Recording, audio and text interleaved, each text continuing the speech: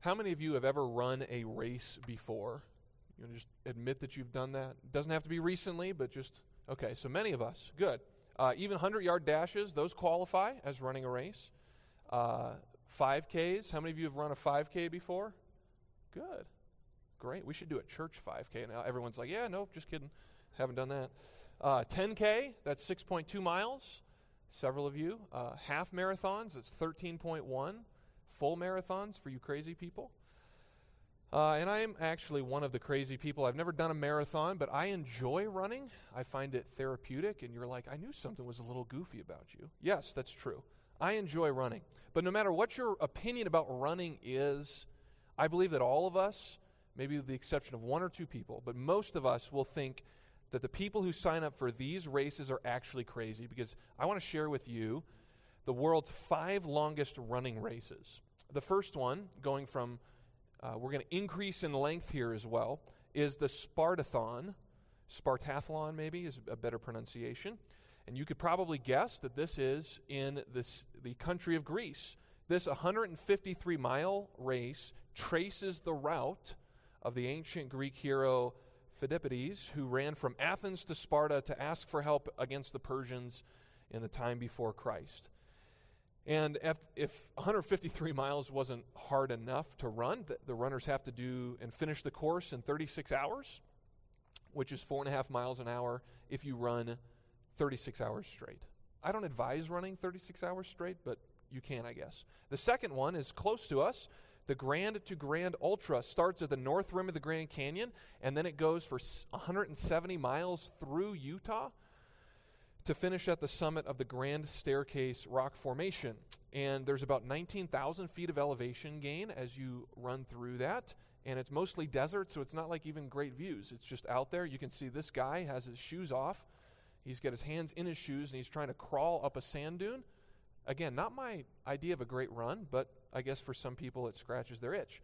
Now, if you thought 19,000 feet of elevation was a lot, this next one over in the country of South Wales has 51,000 feet of elevation gain. That's almost twice up and down Mount Everest for some context. And this one is called the Dragon's Back. Definitely has the coolest name. And this is a mountain course that winds from north to South Wales, 186 miles long, as I said a moment ago, 51,000 feet of elevation gain. This guy looks like he's on the edge of the world as he's running it, trying not to fall to his death. The next one, this is the second to last here, is called the 6633 Arctic Ultra. 350 miles into the Arctic Circle. Runners have 191 hours to complete the race. That's 191 hours to run 350 miles.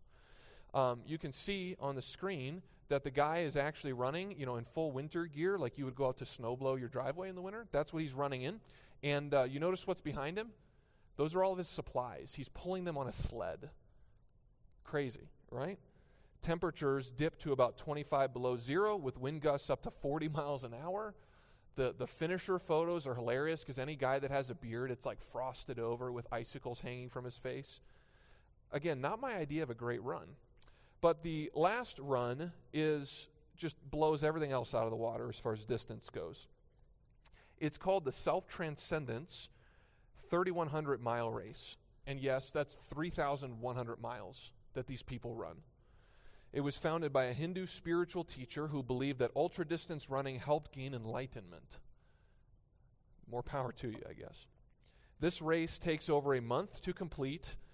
But the catch is that the course is a simple city block in Queens, New York.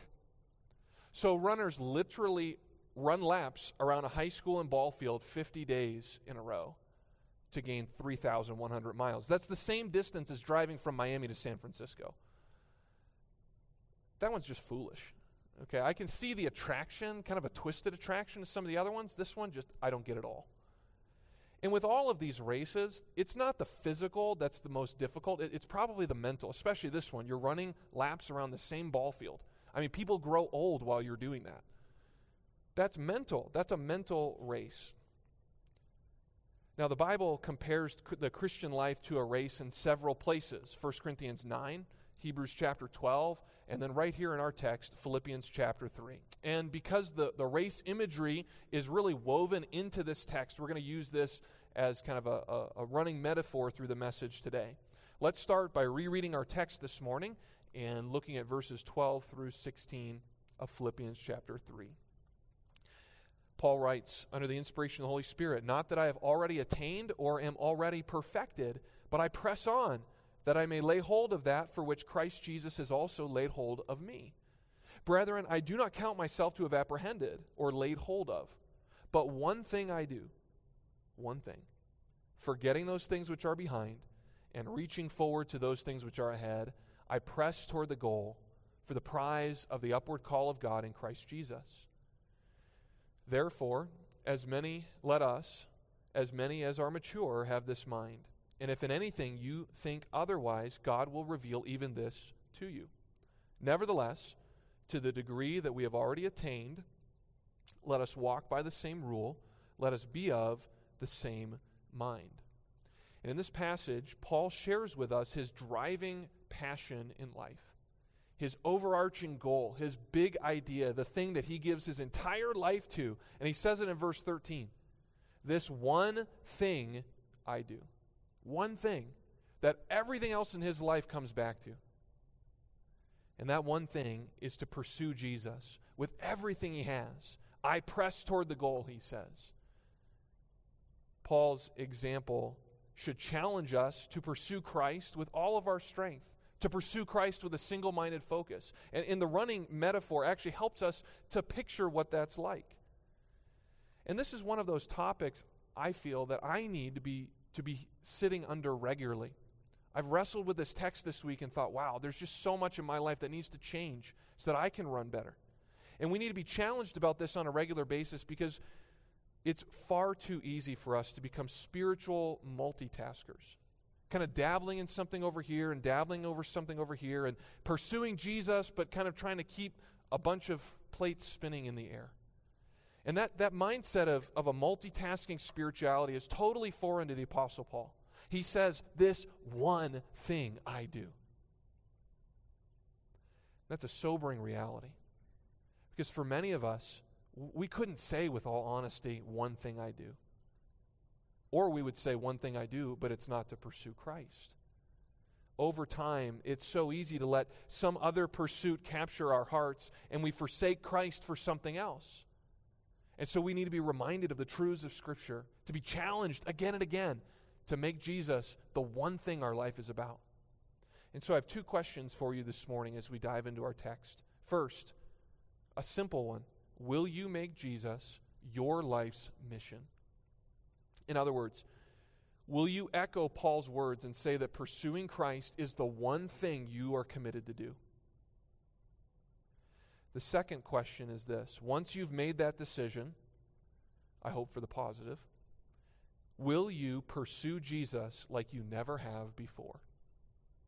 Will you say, okay, maybe I'm going to start pursuing Jesus for the first time, but I'm going to pursue him like it's my last. Maybe you've been in the Christian race, to use that analogy that we'll use many times. Maybe you've been in the Christian race many years. Will you commit to running like you've never run before? To make the next stretch of time in your life the greatest pursuit of Christ that you've ever had? In these verses, Paul lays out 5 actions that show us how to pursue Jesus. And the first one is actually found in verses 7 through 11. And it's this: identify your goal. In running a race, the goal is the finish line.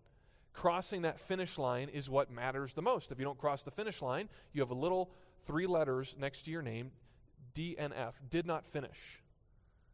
That's not what you set out to do when you enter a race. You try to finish. There are a couple of races out there. We don't have time to get into these, but there are a couple of races that actually don't have a finish line, and basically it's a test of endurance to see who can last the longest. That's also nuts. Because for me, I want an objective. I want a goal. I want something that I can accomplish and say, okay, there's the finish line. There's where I'm heading. Because without knowing what the goal is, the race becomes pointless, right? It's like running on a treadmill and there's no end in sight. It's frustrating. How frustrating would it be to be told to run without knowing where the finish line is? Paul is extremely clear here. He wanted to become like Jesus and live for Jesus. In a word, his goal is to become Christ-like, to reflect Christ in everything he does, whether that's in character or in thought or in action, to develop and to display Christ-likeness in every aspect of his life. And in verses 12 through 14, we see the hint at this goal, but it really builds on verses 7 through 11, where we see this idea of Christ-likeness explained. Paul shares 4 actions in these verses, and I know Pastor preached on this last week, so we're just going to move through it quickly.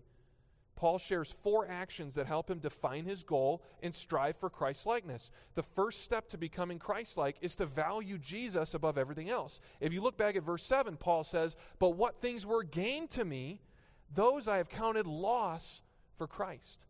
Well, what things? It's all the things he listed in verses 4 through 6. It's his family lineage. It's his righteous status as a Pharisee amongst other people. It's the fact that he was a religious elite, a scholar of scholars. He says all these things that are gains on that side of the ledger, I count as loss so that I can win one thing, and that's the Lord Jesus Christ. Verse 8, "Yes, indeed, I also count all things loss for the excellence of the knowledge of Christ Jesus my Lord, for whom I suffered the loss of all things, and count them as rubbish, as garbage, as a dung heap, that I may gain Christ." The language of wins and losses is throughout these 2 verses. He says loss 3 different times. What's his point? His point is that he is willing to put everything in life that holds earthly value on one side and put Christ on the other, and turn away from everything else that everyone says has value to gain Christ. Do we value Christ like that? The second thing Paul does to strive for Christ-likeness is he places his identity in Jesus. Verse 9, "And be found in him." Paul's identity has become reconciled, united to Jesus. That means that the Lord Jesus Christ defines reality for Paul. And the greatest truth about him then is not that he is a Pharisee, is not that he is a scholar, is not that he is a missionary, is not that he is a husband or a father or fill in the blank, a tent maker. The greatest thing about Paul now is that he is in Christ, that he belongs to Jesus, that his sins are forgiven, and that Christ is the Lord of his life. Christ has given Paul his own righteousness, so now Paul's life is bound up in Christ. So to become Christ-like, we value Jesus above everything else, we place our identity in Jesus, and then we strive to know Jesus intimately. This is in verse 10. "That I may know him in the power of his resurrection, the fellowship of his sufferings." And this is not just book knowledge that we can kind of read and then come to a book discussion and have a nice, clean, clinical moment with each other. This knowledge is an intimate knowledge of the glorious beauty of our Savior. To enter his very heart, to come to him and find rest for our souls. Paul longed for this type of knowledge. He wanted to share with Christ and fellowship with Christ, even if that led him into hardship and suffering. And then Paul says, to be Christ-like, he wanted to be conformed to Jesus completely in verses 10 and 11. The ultimate end to all of these desires was to become completely like Jesus, as Romans 8:29 says, to be conformed to the image of God's Son. And so this goal then for the spiritual race is crystal clear. It's right here in the text. To know Jesus, to walk with him, to become like him, to give my life completely for him. And so the first stage of the Christian race is not running, it's actually defining our goal. Have you defined your goal? Is this your life's mission? Is this the end to which you are striving day after day to become like Christ? Your purpose in life and my purpose in life is to develop and display the character of Jesus for the glory of God.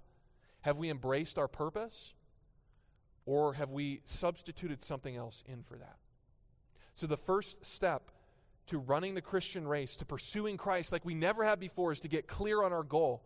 And there's no progress in the Christian race if your purpose is something different. But once the goal is identified, now we can grow, now we can run, and now we need to adopt the right mentality. This is in verses 12 through 13. Running is not just a physical activity. It takes mental strength as well. It takes the right mindset in running. The best runners adopt the right mentality to help them win and run well. In April of 2015, there were 3 colleges that met for a collegiate track meet: Oregon, Kentucky, and Washington. And in one of the races, the 3,000-meter steeplechase, an Oregon runner by the name of Tanguy Pepoy, I think he's French, he led the field through the entire race. I think he was the favorite to win. But down the home stretch, he did the unthinkable. He started to celebrate early. In fact, if you watch the video, he turns to the crowd away from the finish line and starts waving his arms to get the crowd pumped up. And they start responding to him. The crowd noise increases, and he thinks they're cheering for me. But they weren't cheering for him. They were trying to warn him that someone was catching him. Washington runner Marin Simon was bearing down on him, and it's too late. Here he is in the white jersey, waving for the crowd, not looking at the finish line, doing what he should never have done. What do you notice about the Washington runner in purple? He is dead set on that goal. He's like, I'm gonna beat this guy. I'm gonna catch him. And he does. The Washington runner beat the Oregon runner by 1/10 of a second. And the video is just, go Google it later, don't do it now. It's incredible because he starts slowing down, he's jogging, and then he sees just a minute too late, and he stumbles, and he can't quite get to the finish line fast enough. That's the wrong mentality in running. A runner's mentality can win or lose a race, and the Christian's mentality can help us or hinder us in our running. If we have the wrong mindset about our race, we're gonna struggle to run well. Paul shares 4 keys in verses 12 and the early part of verse 13 to having the right mentality in pursuing Jesus. The first thing he says is that you have not already reached your goal of Christ-likeness. Paul says in verse 12, I have not already attained. The beginning of verse 13, he says, I do not count myself to have apprehended. Paul does not believe that he has achieved his goal or reached his destination. And this is critical for us to understand. Because if we think we're okay in our current condition, or we think we've arrived, or at least gone far enough, we won't do anything more. Our race will slow down and we will start to be passed. The truth is that our race is incomplete. There's more track in front of us. There's more laps to go. You say, well, when does the race end? When the Lord calls us home to be with him, or when Jesus returns. That's when the race ends. So as long as we are on this earth, we have a goal of pursuing Christ-likeness. To slow down our pursuit of Christ would be just like this Oregon runner, this collegiate runner taking his foot off the gas pedal. So since we've not reached our goal yet, we have to resist the pull for laziness and passivity. And we all feel it to some degree, don't we? The laziness about spiritual things, or the passivity of, I'll just get to that later. Have you let your time with the Lord in prayer and Bible meditation slide a bit? Have you become less zealous in fighting temptation in your thoughts? When was the last time you identified an area in your life that needed to change, and you sought out verses in Scripture and accountability, and you started memorizing these things and praying together and forming new habits that you could grow? I'm afraid it's so easy to become lazy or passive in our spiritual lives. But if our goal is still out there, then we need to keep pressing on. The second reality Paul talks about here, the second mentality, is that we are not yet spiritually perfect. Second, Paul says, not that I am already perfected. Is there anyone here who never sins? Anyone? Because I'd really like to talk to you afterward, because I need some tips. The reality is we all sin. We all wrestle with sin, even the most mature among us. The saints that have been walking with the Lord for 50, 60, 70 years, you still sin too. None of us are perfectly mature. Now, several sports have what they call perfect games. A perfect game in bowling is bowling a number 300, right? All strikes. All the pins knocked down the first throw. In golf, a perfect shot would be a hole-in-one. I've still to do that. Something tells me I'm never going to do that, but that's okay. In baseball, a perfect game is where a pitcher does not allow a single base runner. 27 batters come up, 27 batters get retired, 27 outs recorded. And while there may be perfect moments in sports, they're incredibly rare. I think there's only been about 23 perfect games in baseball, and there's been like 220,000 games played or something ridiculous like that. I mean, it's microscopically small. There may be perfect moments in sports, but no human being will be perfect. But how many of us kind of go through our day thinking that we're pretty good spiritually? We're all set. We don't really need to keep pushing forward. This really addresses the heart of pride that is latent within all of us. There is no place for Christian pride, pride in the Christian race, because humility is the soil of all Christian growth. Anything good that grows in our hearts has to be planted in the soil of humility. Humility starts when we believe that we need God, that we have much growth still to do, that we are still a work in progress because we have not arrived spiritually. The third mentality that Paul mentions is that we have been commissioned to run by Jesus. Verse 12 says, the second half, that I may lay hold of that for which Christ Jesus has also laid hold of me. Another way to render this phrase is this: I press on that I should win Christ because I have been won by Jesus Christ. You see, our running is a response to Christ's work in our lives. To not pursue Christ is to discount salvation, is to have a spirit of ingratitude even, that what the Lord Jesus did for us doesn't really apply to us any longer. And nothing could be further from the truth. Jesus has put us in the race by saving us, and now he calls us to run after him. Hebrews 12:1 and 2, we pursue Christ, who is the author and the finisher of our faith. He is the one that's gone before. He is our example. He is our forerunner. We could even say he is our champion in the race. And all of our running is a response to pursuing him. The fourth mentality is that you must determine to pursue the goal. And this really is the point of decision. If you haven't reached your goal, if you're not perfect, and if Christ has put you in the race, you have a choice to make. You can either be content with your current condition, with your spiritual imperfections, with your sins, with your flaws, with your failures, or you can pursue Christ. That's really the only two options here. And Paul shows us that the right mentality is to not think that we've arrived, to not think that we're good, to not think that we can just do whatever we want in the Christian life. He is saying that we have to be committed and determined to pursuing the Lord Jesus Christ because of these things. Notice what Paul says at the end of verse 12. He says, I press on. In verse 14, I press toward the goal. It's the same word. This word press is translated persecute back in verse 6. It's the idea that this person unrelentingly pursues the goal or pursues the target with maximum effort, with intensity. We could say it's dripping with spiritual sweat. That's what Paul does. He is zealous for the goal. He is pressing on. And this commitment to pursue the goal is often what carries us through the Christian life. I find in my own life when I sign up to run a race that I train a whole lot better when I actually put money on the line and register for something, because I know that reckoning day is coming and I don't want to get out there and die. So I get out and train. And it forces me to go out even when I'd rather go take a nap or lay on the couch.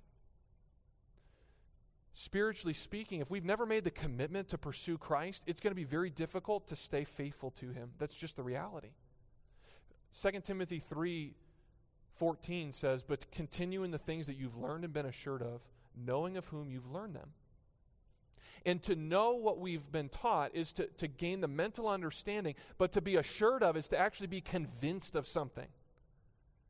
And when I speak to teenagers, I challenge them that at some point in your life, you've grown up in Christian homes, you've been taught the truth, you have to decide that you are convinced. You have to come to a place where you say, yes, I believe it, it's true, it's mine, and I'm going to run this way, and I'm not going to look back. And there are some of us perhaps here today that need to make that same decision. That you need to say, well, what am I going to spend my life pursuing? Am I tired of wasting it in earthly pursuits, in gains that just pass away? Am I ready, by the grace of God, to say, I want Christ, and I don't care what else happens to me, and I won't do it perfectly, but I'm going to pursue him, no matter the cost. Here's something we don't think about. If you're a believer, you are already in the race. It would be like if I signed you up to run a 5K and you didn't know about it, and I showed up to your door next Saturday morning and said, hey, we're going to go run a race. And you're like, no, I'm not. Well, actually, I signed you up. Here's your running certificate, your running number. And you put it on, and I drive you there, and we get in the starting gate, and I plop you at the starting line, and the guy says go, or the gun goes off, and everybody takes off, and you're standing there. The reality is, you're in the race. You have a number. You're registered. But are you running? Are you pursuing? Are you going after Christ? The question is not if you will run, but how well are you running? And that's where the decision has to be made. You have to determine to pursue the goal. Now, once you've done that, the running actually begins. If you're at the starting line, you say, I'm in, I'm pursuing Christ. Once you start running toward Christ, you have to do two things. You have to forget the past and strain toward what's ahead. Let's take those separately. Paul says in verse 13, I don't count myself to have apprehended, but one thing I do, forgetting those things which are behind and reaching forward to those things which are ahead. You have to forget the past. You can't worry about what's behind you or what's already happened. We all have baggage. We all have things that we failed at. But in the kindness of our God, He is merciful. And He calls us to forsake the things behind and to press toward the things ahead. Earlier this year, back in April, I entered a duathlon for the first time. A duathlon is for us crazy people. And we run, and then we get on a bike, and we ride a bike, and then we run again, just because the first run wasn't long enough. And the first run was great. The bike was fine. It was going well. And about halfway through, I went to take a drink of water, and I've got a couple of carriers on my bike, and I'm pedaling away. And then I started having a problem. My water bottle kept getting caught in my glove, and then I couldn't, and I dropped it. And there it goes rolling off the road. And you know what I thought? Well, there goes that one. I wasn't going to stop. I was in the middle of a race. Why would I stop and get a $10 water bottle? My generous wife bought me another one that same day. Why would I stop in the middle of a race to pursue something that has no meaning or no value? Or at least very little value. Looking back in the Christian life will distract us. And if we cling to what's there, and we're always looking at what could have been or what might be, we're never going to run well. So if we are going to forget the past, we have to learn first to not be content with past successes. As we grow in our Christian life, by God's grace, we will have victories in the past. There will be moments where we say, wow, God did something amazing. That was a huge encouragement. That was a big answer to prayer. That's the grace of God at work. That's the way it should be in the Christian life. There should be past victories. But our flesh will start to creep in and tempt us to rely on that for future progress. We can't let our guard down or take a spiritual holiday. Like in stocks and in financial terms, past performance does not guarantee future results. And if you've had spiritual growth or victory, praise God. Thank God for that. Build your faith on that, but don't rely on your future battles on what you've done in the past. Remember, we've not attained the goal. But what about failures? What about those discouraging moments in life that cripple us? And Paul is calling us to leave those behind too, to not be discouraged by past failures. To forget things behind is to not be crippled by past defeats, to not be enslaved to sins of the past, to not allow someone else's hard choice or hurtful choice continue to dictate how you run in the future. To not be discouraged about past failures means you have to let go of that decision that still haunts you. And we all have them. You talk to any saint that's been walking with the Lord that's over the age of 50, there will be things in their life that they regret, that they wish they could go back and change. But to keep pursuing Christ, they have to run forward. Here's the glorious truth. In Christ, when our identity is in Him, as Paul says earlier in this passage, in Christ, your past does not define your future. In Christ, Jesus' past defines your future. Because in Christ, all things are being made new, because He doesn't look at your past and say, well, you know, you're kind of bad back then. You did a lot of sins. You did some really nasty things. He looks back at the past and says, I died for that. And now you're in me, and you're forgiven. So run. Learn from the past. Avoid making the same mistakes, but keep pressing forward. Paul, even in this text, doesn't linger on the past. He quickly redirects our attention to what's ahead. He calls us in verse 14 to strain toward the goal, to press toward the mark. He says at the end of verse 13, reaching forward to those things which are before. To reach forward is another running term. It's another athletic term. To exert oneself to the uttermost. It's the idea of a runner giving everything he has as he sprints toward the finish line. And Paul here gives us 3 tips about straining toward the finish line. First, focus on what is ahead, the things which are ahead. Don't be distracted from your goal. Don't be distracted by all the things going around you. In a race, the finish line is usually very crowded. There are a lot of people around. There are other runners coming in, but don't be distracted. In both driving, riding a bike, riding a motorcycle, where you look will be where the car or the bike goes. And if you're riding a bike and you start looking over the cliff, where's your bike going to go?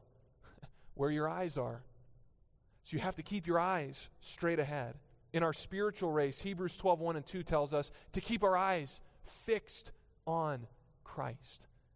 Therefore, we also, since we're surrounded by so great a cloud of witnesses, let us lay aside every weight and the sin which clings so closely, which easily ensnares us, and let us run with endurance the race set before us. How?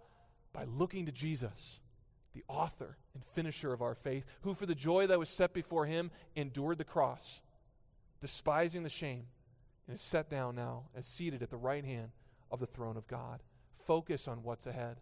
Second, persevere through difficulty. The phrase press toward the goal implies perseverance to overcome challenges. I'll let you know a little secret. Running is not comfortable. No one that I know runs because they say, I feel like all my weight is lifted off. I feel like I'm on a cloud. Now, occasionally you have a runner's high and you feel good, but when you run, it hurts. Your muscles hurt. Your knees hurt. There's pain involved, but it's rewarding. Successful runners keep moving forward through difficulty. And sometimes in the Christian life, the difficulties are inside of us, just like in a race. Sometimes we get cramps when we're running or a muscle spasm. Spiritually, we battle our sin nature that hinders our running. That's why Hebrews 12:1 calls us to lay aside the sins that easily beset us, to lay aside the weights that cling to us, to let go of those things that hinder us and slow us down in the race. At other times, the difficulties are outside of you. Runners face competition from other runners. They have to navigate the course. Sometimes there are steep hills or hard stretches in the middle of nowhere. Trials spiritually enter our lives. They tempt us to despair. But God's will is not that we would quit during these things, to not just pull up halfway through the race and say, well, I'm done today, and walk off. He doesn't want anyone to have a DNF. He doesn't want anyone to not finish. He wants us all to persevere, to press through the trial toward the goal. And the beautiful thing is, he gives us the grace to do that. Because we come to a hurdle, we come to a trial, and we say, there's no way I can do this. There's no way I can run through that. And the Holy Spirit starts working in us. And when we make it to the other side, it's almost like we don't know how we got there. And that's God at work. God has touched down. And as a result, we have grown spiritually. Third, we keep the winner's prize in mind. What does Paul run for? He runs for the prize of the upward call of God in Christ Jesus. And this shows us the power of proper motivation.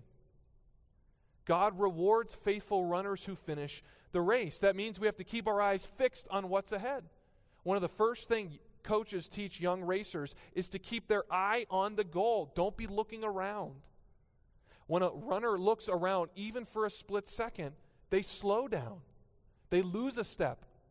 And sometimes at the finish line, every second counts. And that's exactly what happened in 2017 when this photo was taken between these two runners. The man on the left, number 21, is Galen Rupp. He's an Olympic athlete. He's won a couple of medals for the U.S. Olympic team. The man on the right was also on the Olympic track and field team. His name is Leonard Carrer. And they squared off in a race in New Haven, Connecticut in 2017. And down the home stretch, Galen Rupp, the man on the left, had a 2-stride lead. But Leonard wasn't going away. He charged hard. They made a mad dash for the finish line, and this is what it looked like. Banging into each other, jostling, because they were straining to cross the tape first. This is the definition of a photo finish. They had to go back to the camera, and they determined that Rupp had ended up winning by a hair. You can see the strain and the determination on their faces. And these runners illustrate the point. They strained toward the finish line with all their effort. They weren't leaving anything left in the tank. They kept their eyes focused on the tape, and you can even see the pain and the grit in their faces. They're pushing through the hardship. They're hurting at this point, and yet they persevered. Why? Because it's fun? No, because they wanted to win. They wanted to make it to the goal. Do we want to make it to the goal spiritually? Or are we too content with the allurements and the pleasures of this life that running has no value for us? We have to be discontent with what this life offers us. And it's so hard in America because we're comfortable and we're affluent and we have everything we could think of. And the things that we want, we can order, and they're there on our doorstep the next day. We got to run. We got to strain. Because this life is not all there is. It's not worth it. Are you taking this type of approach in your Christian life? For example, it's a good thing to enjoy God's creation. Our family loves to go hiking. We love to go see the scenery in the mountains. But you know what can happen around Denver? The local God here is the God of recreation. The allurement of being away and in the mountains can start to creep into even our hearts as Christians, because then we start realizing, hey, if I leave on a Friday afternoon, I can come back late Sunday night and get a full 2 nights in, 2 days. Maybe if I leave late Thursday night, I can get a 3-day weekend. And over time, it's easy to start missing church once a month or maybe even twice a month. And then our time is spent planning on how we can get away and what we're going to do the next time we get away. And then we start investing more and more of our wallets and money into better equipment and better activities and all the things that go with that. Now, is there anything wrong with going on a vacation? No. Is there anything wrong with going and enjoying God's scenery in the mountains? No. There's nothing wrong with skiing or hunting or fishing or hiking or cycling or whatever. But when it becomes our pursuit in life in place of Christ, it has become an idol. We have to keep things in the right order. Christ first. Christ above all. Christ always. And when we keep Him in His preeminent, in His proper place, there's a beautiful thing that happens. We're actually able to enjoy the other things He gives us because we're enjoying them for the right reasons and in the right place. We're not looking to the mountains to squeeze more meaning out of them than God has already intended. We find meaning in God and enjoy His gifts. We don't use God's gifts to bring meaning to ourselves.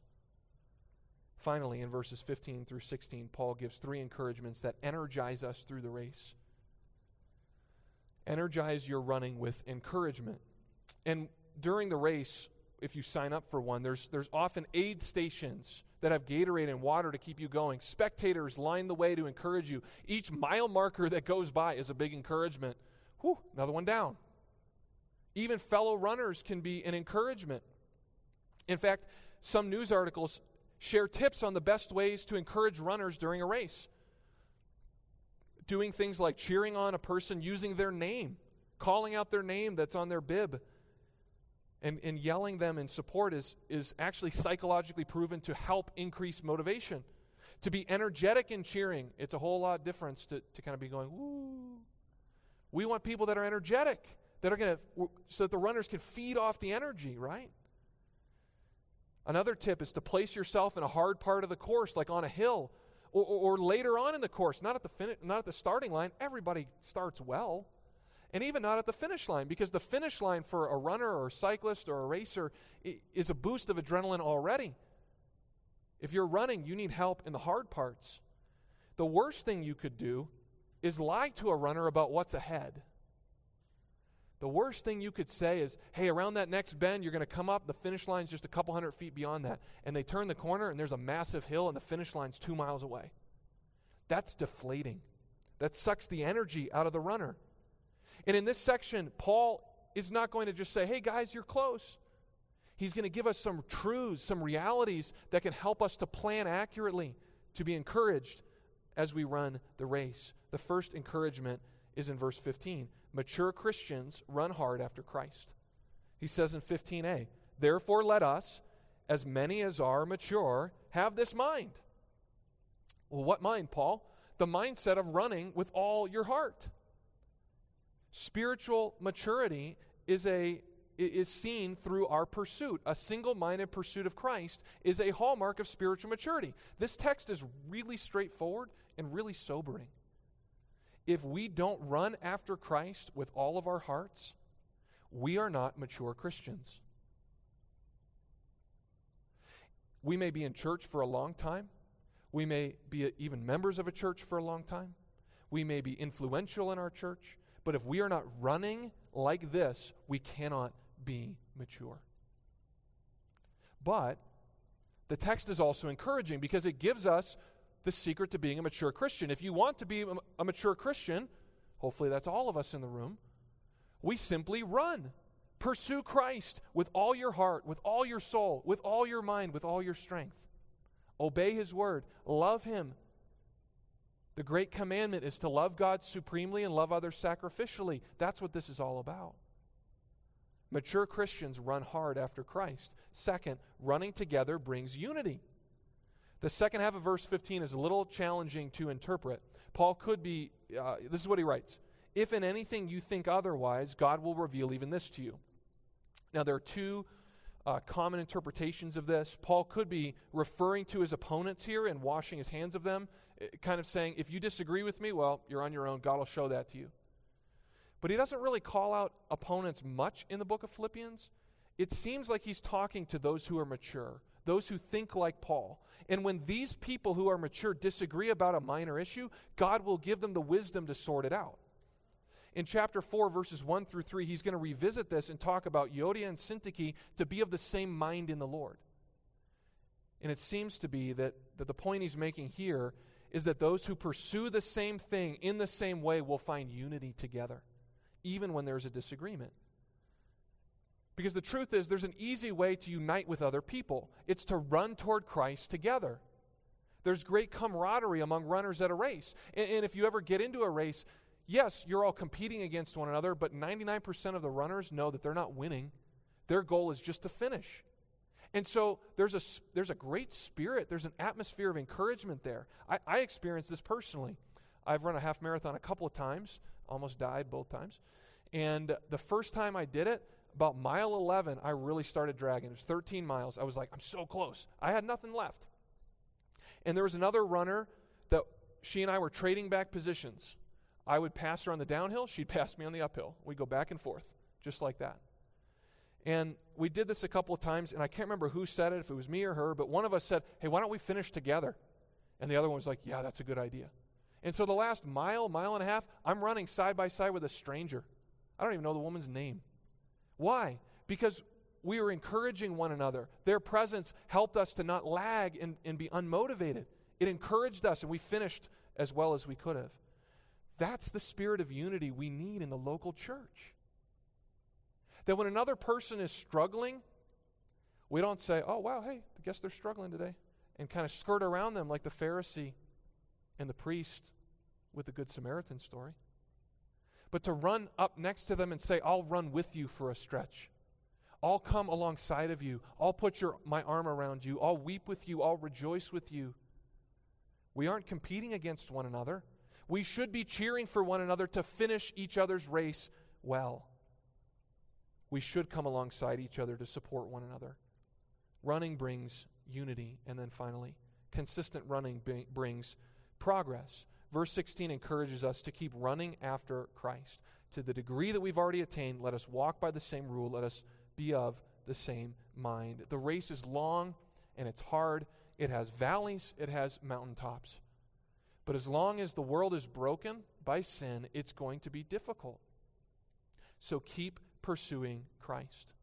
Don't grow weary or faint-hearted, Hebrews 12 says.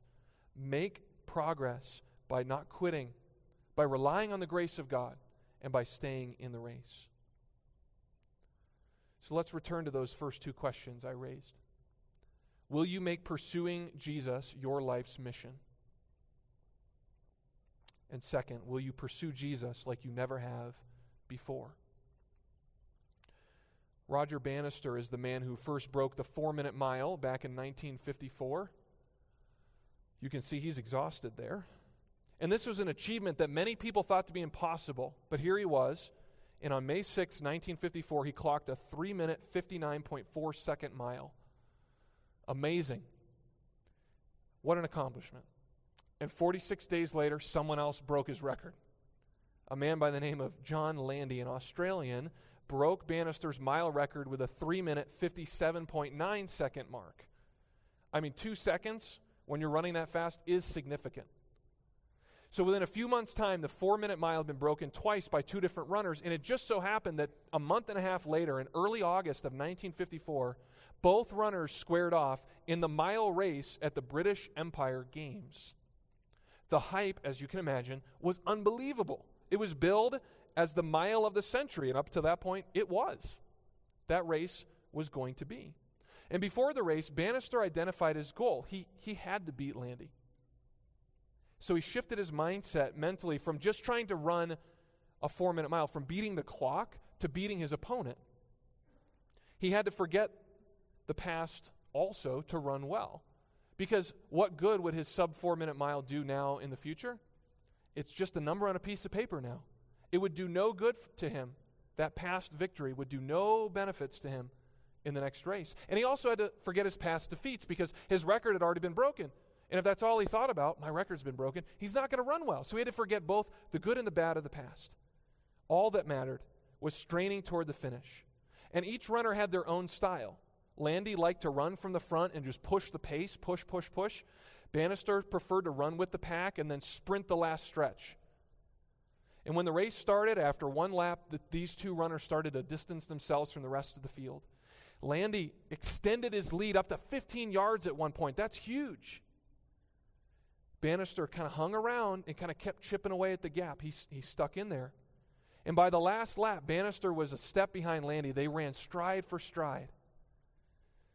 And as Bannister readied himself to make his move, his trademark sprint to the finish, he saw the crowd's energy, or felt the crowd's energy. He was energized by the emotion of the moment. He could see the finish line rapidly approaching, and he unleashed his final move at the right time. He started his sprint perfectly, because on the final turn, his opponent, Landy, broke the cardinal rule of racing: never look back. He tried to sneak a look over his inside shoulder to locate Bannister, but it was that exact moment Bannister had moved to the other side of him, to the outside, to make a pass. Here's the famous picture. Landy on the inside trying to peek back, and Bannister's gone. And by the time Landy knew what happened, Bannister was out in front of him, and Bannister hung on all the way through the finish line. He won by several steps. It was the first race in history where 2 runners completed the mile in under 4 minutes. And this moment, this picture is actually memorialized with a statue, the look back. Our race may not receive this much press attention. We may not have statues memorialized to us for our Christian race.